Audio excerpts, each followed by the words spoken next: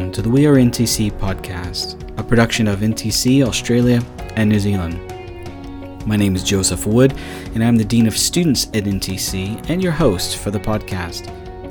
Recently, we held our annual Spiritual Deepening weekend at the All Nations Church of the Nazarene in Auckland, New Zealand. Joining those in person at the church was a small group who gathered in the Brisbane campus chapel, and several people joined us online. Our speaker this year was the Rev Roland Hearn, Field Strategy Coordinator in the Church of the Nazarene for Australia and New Zealand. Focusing on the first letter of John, Roland explored what he called the heart of holiness. Over 3 evenings, this theme was unpacked and shared with those in attendance. Through the grace of technology, we were able to record these sermons to share with you. This episode features the second evening, titled Children of God and Condemning Hearts. We pray God's blessing on you as you listen.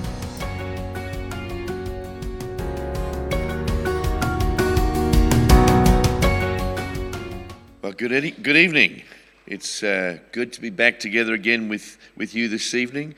I was reminded as I was preparing for this service tonight, just what a blessing it is that we get to be together in this way, and what a gift NTC has given us in the form of the Spiritual Deepening weekend that was started a number of years ago. It's one of those things that is leading the way in helping us to discover that we are a field. Australia and New Zealand, we're Church of the Nazarene, we're a field. NTC is our college. We belong to each other, and part of the emphasis of NTC and communicating effectively to us that we belong to each other is having the messages start from here and go back there, not the other way around as they have been in the past. We really do need to be praying for our college in these days. We obviously are looking for a new principal, so please keep our college in prayer, that God leads us to an understanding of who He will make the best principal at this time in our existence. One of the things that events like this remind us of, and when they remind us that we belong to each other, is they remind us that we are a part of this international dream that started when numbers of churches came together in the US in the early 1900s. The thing that drew them together was this dream that love changes the world.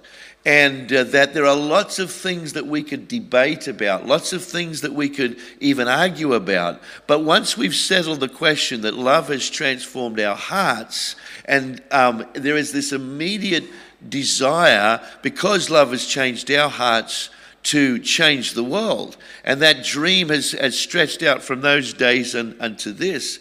And the amazing thing that happens in the midst of that dream is every time we come together, we discover a new empowering of that dream. Earlier this year, we had our very first ever Palace-con in Queensland. That is the leaders and spouses coming together to celebrate the God's call upon us as a field. And that was a great time of gathering together. We are in the process of beginning to organise the next one, which will be a couple of years down the road. But that was a chance for us to come together. We have had regional conferences, Asia Pacific region. We get together. Anytime we get together, we sense the power of God moving and stirring within us and calling us again to that dream to change the world. And then, of course, we've just finished a month or so ago our General Assembly, where Nazarenes came together from all around the world and celebrated the fact that we are a part of this amazing dream. There was somewhere between, I've heard different numbers, somewhere between 10 and 15,000 people gathered for Sunday morning service, and it was quite a remarkable event to sit in that environment with this intense praising of God in the middle of that arena. It was just a remarkable thing. But then this urgency about going out again and living the dream of changing the world. And it is true that is what unites us. And very often in church life, doing church, being the church, we can sometimes get isolated and disconnected from that dream, and we can start to look inwards and look in upon ourselves and see our own struggles and our own problems in our own space.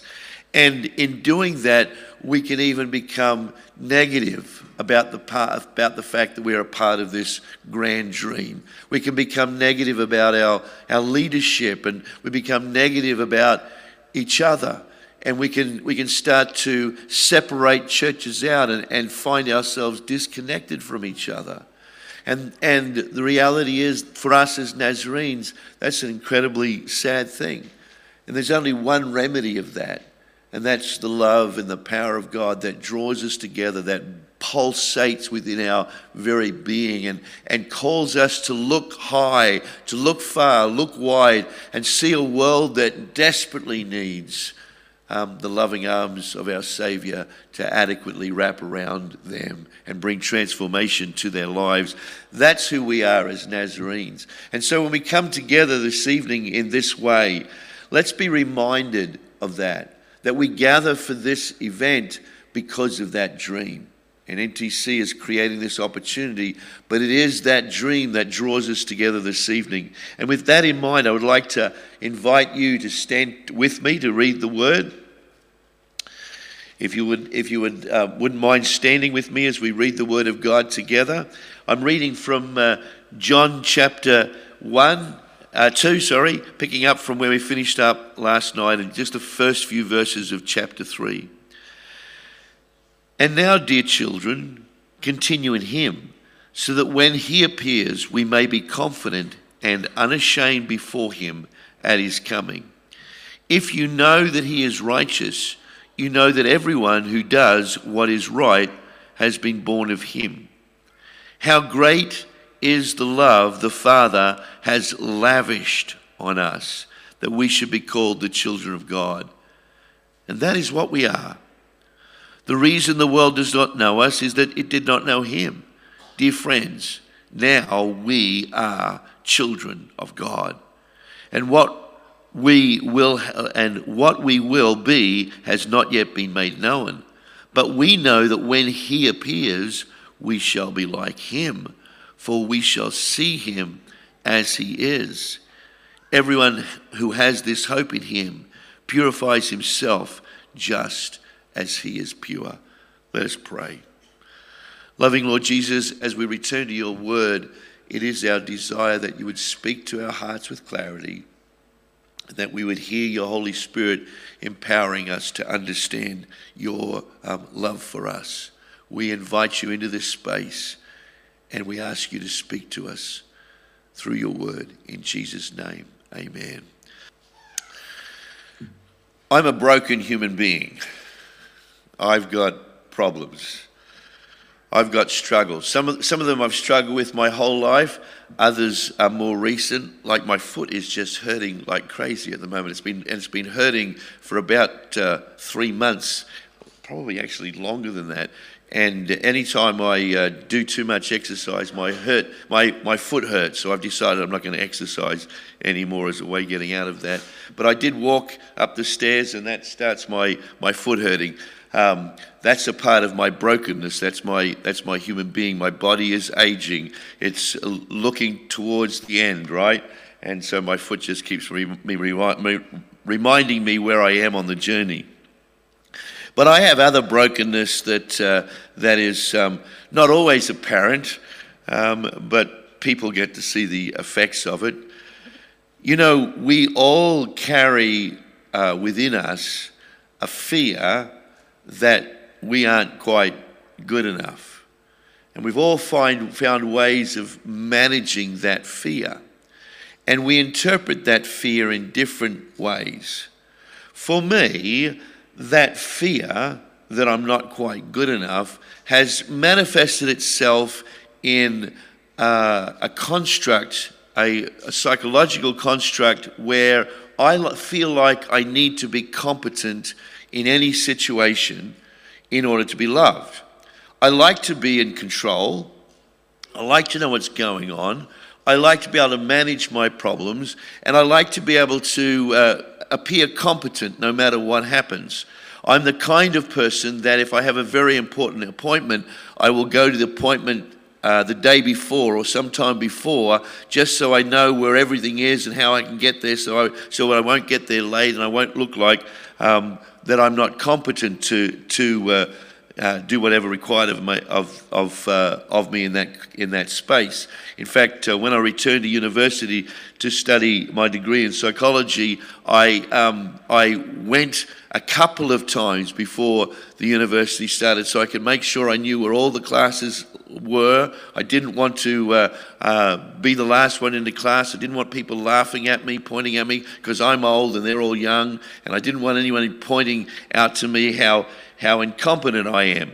So that manifests itself in my life in a number of different ways. In fact, the interpretation, which is completely wrong, but this is going to help you wrestle with what's going on in your life if you can relate to what's going on in mine. The issue in my mind is that if I'm not competent, then people will see that I'm less than good enough, and when they see that I'm less than good enough, they'll still see the real struggle in me, which is that I'm worthless. I'm not good enough. That's the psychological struggle playing out in the background. So let me tell you a story that reflects that quite adequately, actually. So my family and I had the chance to move to America and to start a church.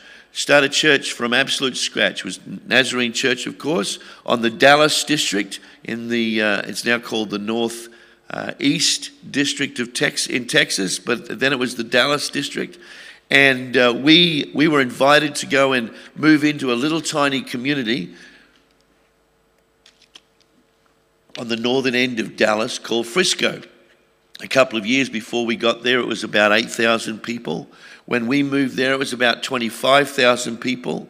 When we left 6 years later, it was about 33,000 people. And today, if you go there, that little town is now a town of 250,000 people. Right on the very edge of Dallas, it's obviously a growing suburb or city. And we were thrilled with the opportunity to plant this church. But there was a thing that we never really understood until we got there. Texas, even though it's in the southern parts of the US, can get very cold. And we had never experienced cold like what we had in Texas. In fact, our first winter there were 3 days in a row, one after the other, where the maximum temperature was below zero, where the maximum temperature was below freezing. The maximum temperature. Can you believe that? We've never experienced anything like that. And Texas is a place where Americans go to get away from the real cold. But this was cold on another level for us. I remember walking out into the backyard for whatever reason, I'm not sure now. But as I walked out, I noticed that the dog's water bowl was frozen solid. And I'd never seen such a thing. It wasn't just a little bit of ice on the top, it was frozen solid. So I called the family out and I said, guys, come out here, have a look at this. Come and have a look at this. So here we were, all in the backyard, standing in a little arc, staring there, looking at the ice in the bowl, paying homage to the reality that water can freeze solid if it's left out in such an environment. And we were quite amazed by that fact. Well, in America, as I'm sure is true here, many places have fireplaces. Increasingly, fireplaces are becoming an item of interest in Queensland. But I had never grown up with a fireplace. I'd never used a fireplace before in my life on a regular basis. And the thing with having a fireplace when it's cold is you have to clean the fireplace out, right? And so it was my task to clean the fireplace out in the morning. One of the unusual ways that my mind works is I always like to try and find a different way of doing things. I'm always sure there's a better way of doing things, which when you put that together with my need to feel incompetent, need to not feel incompetent can make for some challenging situations. The desire to try and do something differently but appear like you have everything under control can be a problematic construct, to say the least. Nevertheless, I'm cleaning out the fireplace and I'm thinking to myself, well, there must be a better way of doing this, because I've got this little pan shovel, I'm digging out the ash and the soot and I'm dropping it in a bucket, and I think to myself, you know what? I'll bet I could do this a whole lot quicker if I vacuum out the soot and the dust and the ashes. So I went and I got my vacuum cleaner and I plugged it in and I started to work on sucking those ash and soot out of things. It worked quite well. But have you ever been camping and had a fire and gone to sleep at night and it's died down? The way that you don't have to light a new fire. What you do is you blow on the coals, and if there's enough heat there, those coals will come back to life, and you can build a beautiful big fire just by blowing on the coals. Do you know the same thing happens when you suck as when you blow? And so if you've got a vacuum cleaner sucking up coals, now those coals are becoming red hot. And I'm looking at my vacuum cleaner and these coals are shooting up the hose, and I can see them going up inside through the hardened plastic. I can see these red hot embers flying up the vacuum cleaner. And I think to myself, in all my wisdom, that can't be good. And so I turn around and I look at the vacuum cleaner, and there's smoke coming out of the back of the vacuum cleaner. So I quickly pull it out of the wall, and I open it up, and the bag is literally on fire. There's smoke coming up out of the dust bag. So I grab the dust bag and I throw that in the little bin that I've got, and then I run out the back and I dump it into my wheelie bin that's sitting out the back. Just jump it in there, drop the hood on it, and that's the end of that. Well, about 10 minutes later, my wife comes home and she comes into the kitchen area and she says, "Why is our rubbish bin on fire?"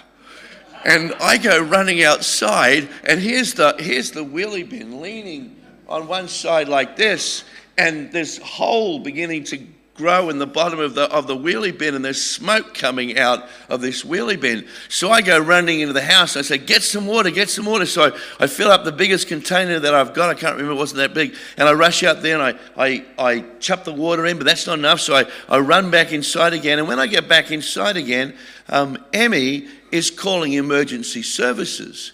And I think that she's just started the phone call, right? So I can't seem incompetent. That would be horrible if people saw that I had made this mistake. That would be a terrible thing. So I'm not having emergency services know that I sucked up coals and put them into the rubbish bin. I'm not having that. So I rush over and I hit the button on the phone and shut the call off. Well, apparently, with the American emergency call system, as I'm sure is true of most emergency call systems, when you call, they know where you are. And so immediately they are putting into action a response. And so I'm sitting thinking, I got away with this. Nobody knows, what an idiot I am. And a few minutes later, these sirens go whoop, whoop, whoop, whoop, whoop, whoop. And down the road comes these 3 fire engines tearing down the road towards their house, announcing to everybody that there's an idiot inside, right?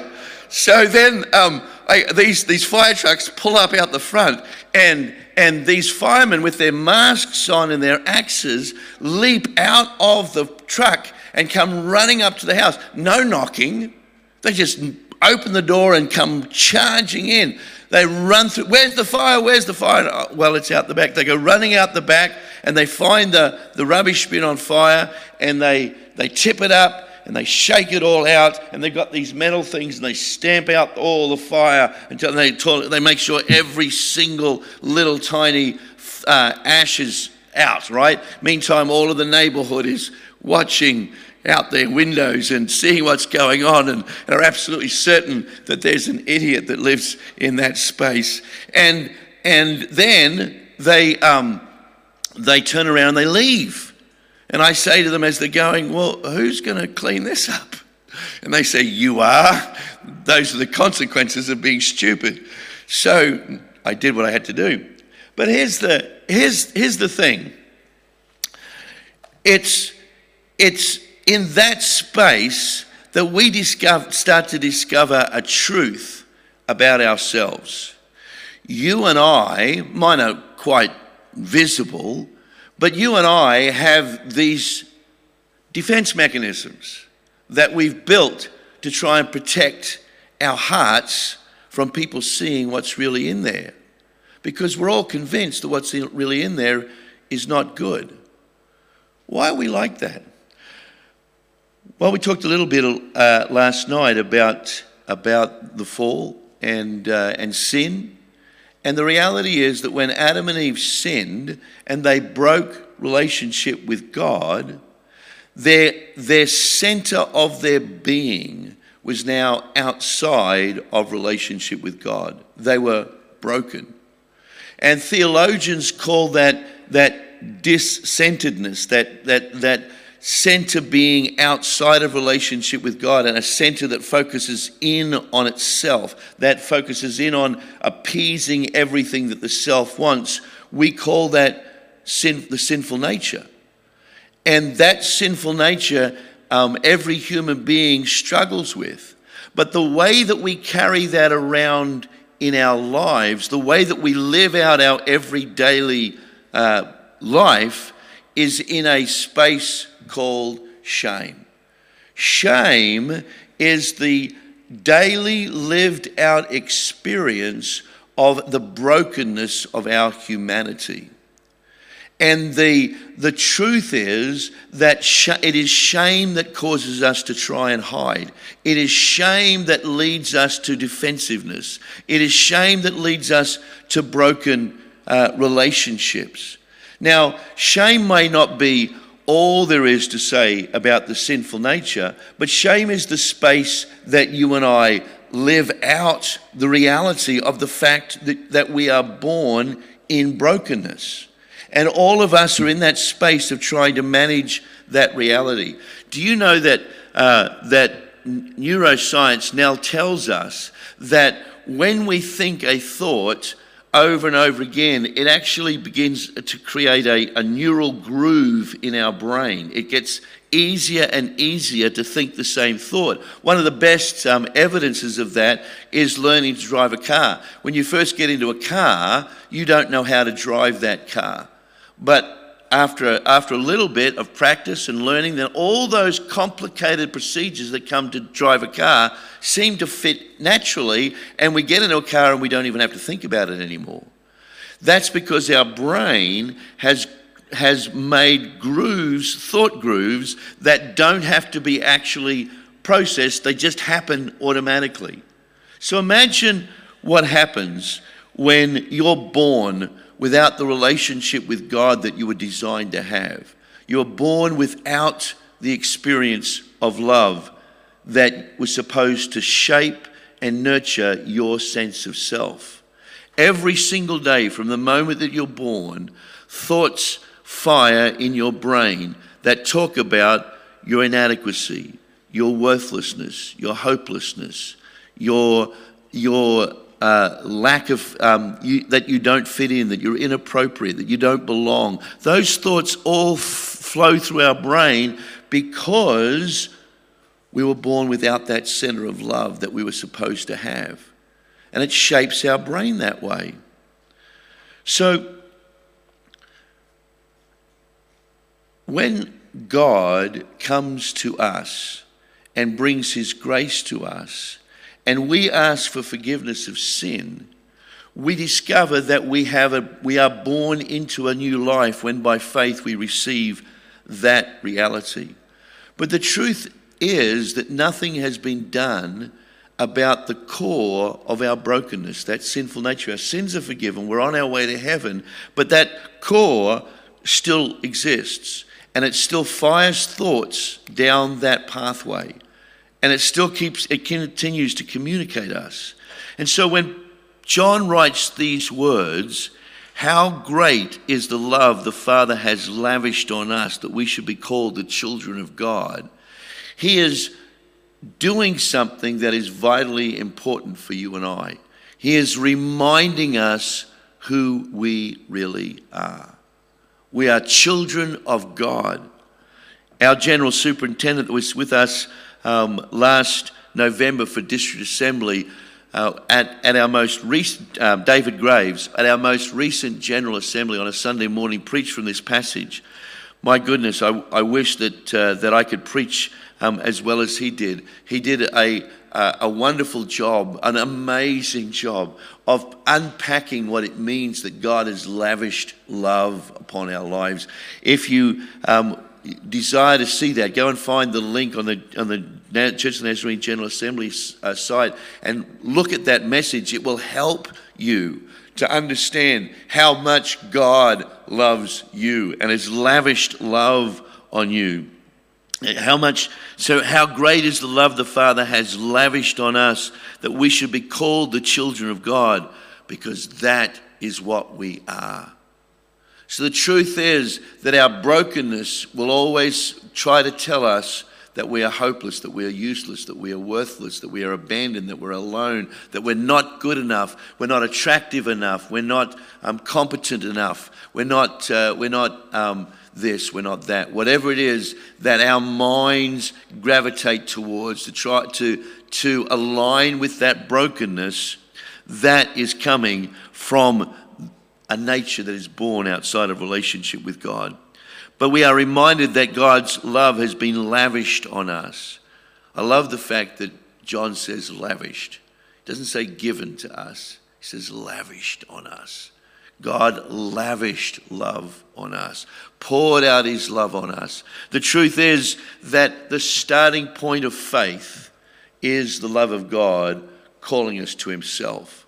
We see our sin in light of his love, and we experience the guilt of our sin, and we ask God for forgiveness. And as soon as we enter into the family of God, we have access to now understanding this love that God has for us. And John says that we know that when he appears, when Jesus returns again, we shall be like him, for we shall see him as he is. Everyone that has this hope in him purifies himself just as he is pure. It's an intriguing phrase, this phrase, purifies himself. There is this sense of us from that scripture doing it for ourselves. But John is very, very aware that we can't do that ourselves. We can't purify ourselves. So when he is saying that we purify ourselves, he is literally saying that we choose to surrender to this lavish love. That by faith we believe that God loves us in this lavish way, and we surrender to him. And the things that we struggle with in order to appease our own brokenness, we lay at his feet. And we purify ourselves because we shift our focus from our brokenness to his love. And there is this transformational reality that God calls us to along the pathway of making us ever increasingly like Christ. He calls us all to a moment where we choose to believe that we are the children of God and that he lavishes his love on us, and whatever our minds say to us, we reject utterly if it's not consistent with that. And this is the experience that is so precious to us in our theological faith. This understanding that God can fill our hearts with his love, that he can transform the core of our identity, that we can live out of this space where God's love overwhelms us. This process from the moment that we are born again until the moment that we die of being increasingly made like Christ is theologically called sanctification. That's literally what sanctification means, being made holy, being made like God. And it's a process that begins at the point of conversion and it carries through all of our life. But there is a point where you and I stall in that place. It's the point where we choose to hold on to the image that was constructed in our brokenness. And that's the thing that separates us from the life filled with love to the life that is filled and dominated by a sense of worthlessness is the choice to abandon our identity to Him. And this is never an easy thing because our identity is the only thing that we know. It's the only way that we know the world. It's the only way that we know ourselves, an identity that's born in brokenness. Listen to what John says. Dear children, do not let anyone lead you astray. He who does what is right is righteous, just as he is righteous. He who does what is sinful is of the devil, because the devil has been sinning from the beginning. He is saying that this sinning flows out of what's in us. We do what is right because we are righteous. We do what is sinful because we belong to the devil, because our lives are committed to that brokenness. And so the things that we do are not the focus. They are the evidence of the reality in which we live. And as we start to recognize this truth, we recognize sin and sinfulness is much less what we do, and it is who we are. He goes on, the reason the Son of God appeared was to destroy the devil's works. No one who is born of God will continue to sin. No one who is born of God, that is transformed in their hearts, continue to sin. The heart is not given to the way of sin. Now, technically, the reality is that from time to time, the people of God do sin. But it's not the continuous desire of the heart. The continuous desire of the heart is to know God. And so continuing in sin is to continue in that space of living out of our brokenness rather than living out of the love of God. This is how we know we are the children of God. We are the children of God. This is how we know that we are the children of God and who's the children of the devil are. Anyone who does not do what is right is not the children of God, nor anyone who does not love his brother. This is very black and white language, but what John is pointing to is the origin of our reality, the origin of our sense of being. The way that we see ourselves, the way that we live out our lives is reflecting of the very heart of who we are. The theme of this weekend is the heart of holiness. And the heart of holiness actually is the transformed life. Holiness as far as you and I know it, not as far as God is concerned, but the holiness with which we live is the holiness of a heart that has been transformed, the heart that is no longer in brokenness, but the heart that has been transformed so that we might be like Christ. It is a transformation of our identity, and we can only know such transformation by faith. We trust God. We believe God is who He says He is. This is the message you heard from the beginning. We should love one another. That's the original message. We love one another. Do not be like Cain. And he goes on to tell this story of how Cain killed his brother. It's a fascinating story, the story of Cain. Here these two guys are out there doing their stuff, they're doing their life, and it comes a time to give an offering. Abel, it seems, gives an offering according to that which is requested of him. Cain does it his own way. Cain says, I will satisfy my need to be competent. I will satisfy my need to be in control. I will satisfy my need to be acknowledged and honored. That I will get worth my way. And his offering is not accepted. And as a result, he kills Abel. He is so angry at his brother because his brother received honor, worth, and he didn't receive it. And so John goes on to equate anger with murder. They are two things that are along the same line. The anger that I am not honored, that I am not recognized, that I do not receive the dignity, the anger that flows from that place is the same anger that leads to murder. And this is how we know what his love is. Jesus Christ laid down his life for us. And we ought to lay down our lives for our brothers. If anyone has material possession and sees his brother in need, but has no pity on him, how can the love of God be in him?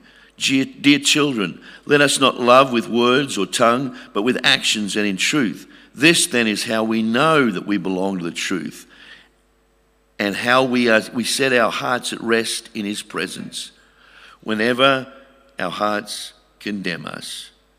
For God is greater than our hearts, and he knows everything.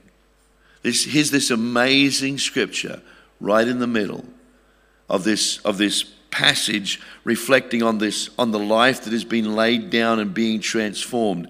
This is how we know that God loves us. He sent his son to die for us. And so many of us have constructed the idea of Christ's crucifixion in terms of the great legal battle that takes place with God, that says that that we have sinned and that there must be a sacrifice for our sin. Now that surely is a part of it, because Scripture says that it is a part of it. But Jesus did not die on the cross simply to satisfy a legal action. He died on the cross to show you what your life is worth. And because God loves us, he sent his son. Because God loves us, he sent his son to die for us. That his love would not simply be an echo from the eternities that says, I love you, I love you, I love you. But it would be a love that steps out of eternity and says, you know how much I love you, because this is what you are worth to me. You are worth more than my own life.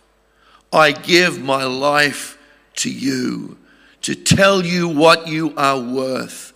And that is the truth even when our hearts condemn us. Even when our thoughts continue to tell us we're not good enough, we're inadequate, we don't belong, we don't fit, we're not attractive enough, we're not smart enough, we're not healthy enough. Even when our thoughts condemn us, God is greater than our thoughts, and he knows everything. So when he stepped out of eternity and stepped into this world, the transaction that took place was the swapping of our shame for his glory. When Jesus said, my God, why have you forsaken me? He was initiating for all of his listeners a series of psalms that start with that very idea. My God, why have you forsaken me? And go all the way through 22, 23, 24 to the point that says, I will trust you. And so when he says, my God, why have you forsaken me? The hearers are understanding that Jesus is saying precisely the opposite. God hasn't forsaken him. That God is there with him and will be his deliverer. But the emotion, the sense of reality is, at the starting point, is this sense, I'm abandoned, I'm alone, I'm forgotten. And so when Jesus cries that out, he takes on all of human shame, all of those words, and he embraces them all and says, I am here in this place of shame so that you will know that your shame is not the final word. Your sins are forgiven, and you are being offered freedom from the power of shame in your life, because when he dies, he commits his spirit to the Father. And when he rises again, he rises as the all-conquering Christ, love as victor. And so John says, even when our hearts condemn us, that doesn't deny the fact that God loves us and has shown us what our hearts are worth. And when we speak back into that space, our hearts submit, our hearts surrender. Those thoughts that have worn that often tread trail in our brain still exist even when our hearts have been purified. But now we are laying down new thoughts over the top of them. And they are new thoughts that would say, see how much the Father loves us, that he calls us his children, and he lavishes his love upon us. Dear friends, if our hearts do not condemn us, we have confidence before God and receive from him anything we ask, because we obey his commandments and do what pleases him. Because our hearts are made right. What we do reflects who we are.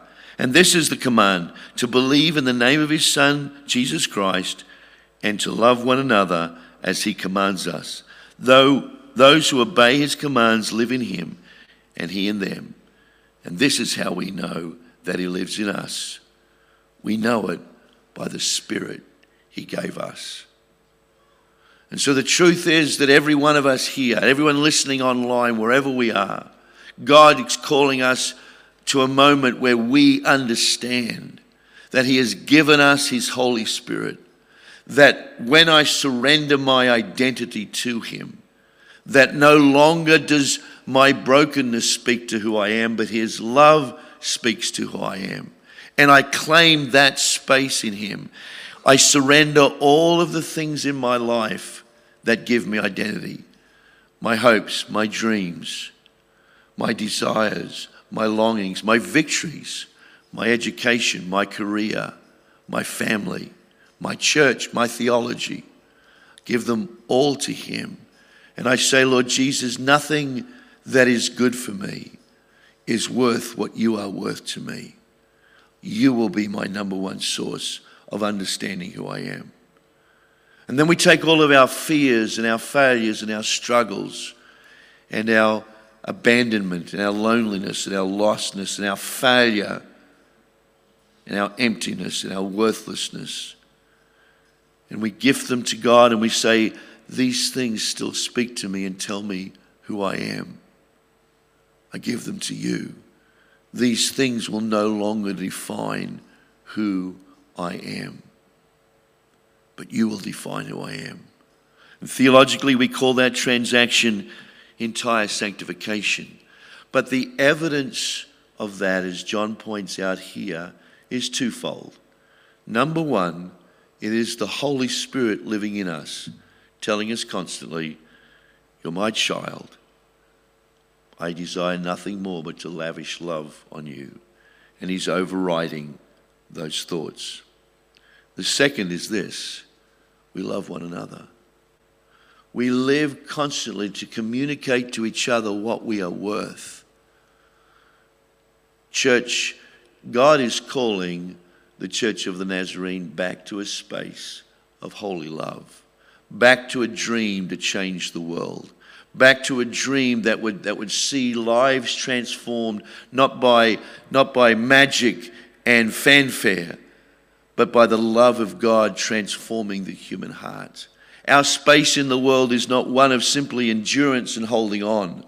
The space that we live in, the space that God has called us to occupy, is a space of radical optimism that believes that love transforms to the uttermost. And there is no place in that for churches that fight with each other, people that fight for their rights within a church community, for people that are willing to disparage the good name of others to get their own way. It just doesn't exist, because we're overwhelmed by the love of God. We love God so much in response to his love for us that we can do nothing else than to love those around us. And so the heart of holiness is this transformed reality. It's not the things we do, it's the heart that we live with, because the things that we do flow from that heart.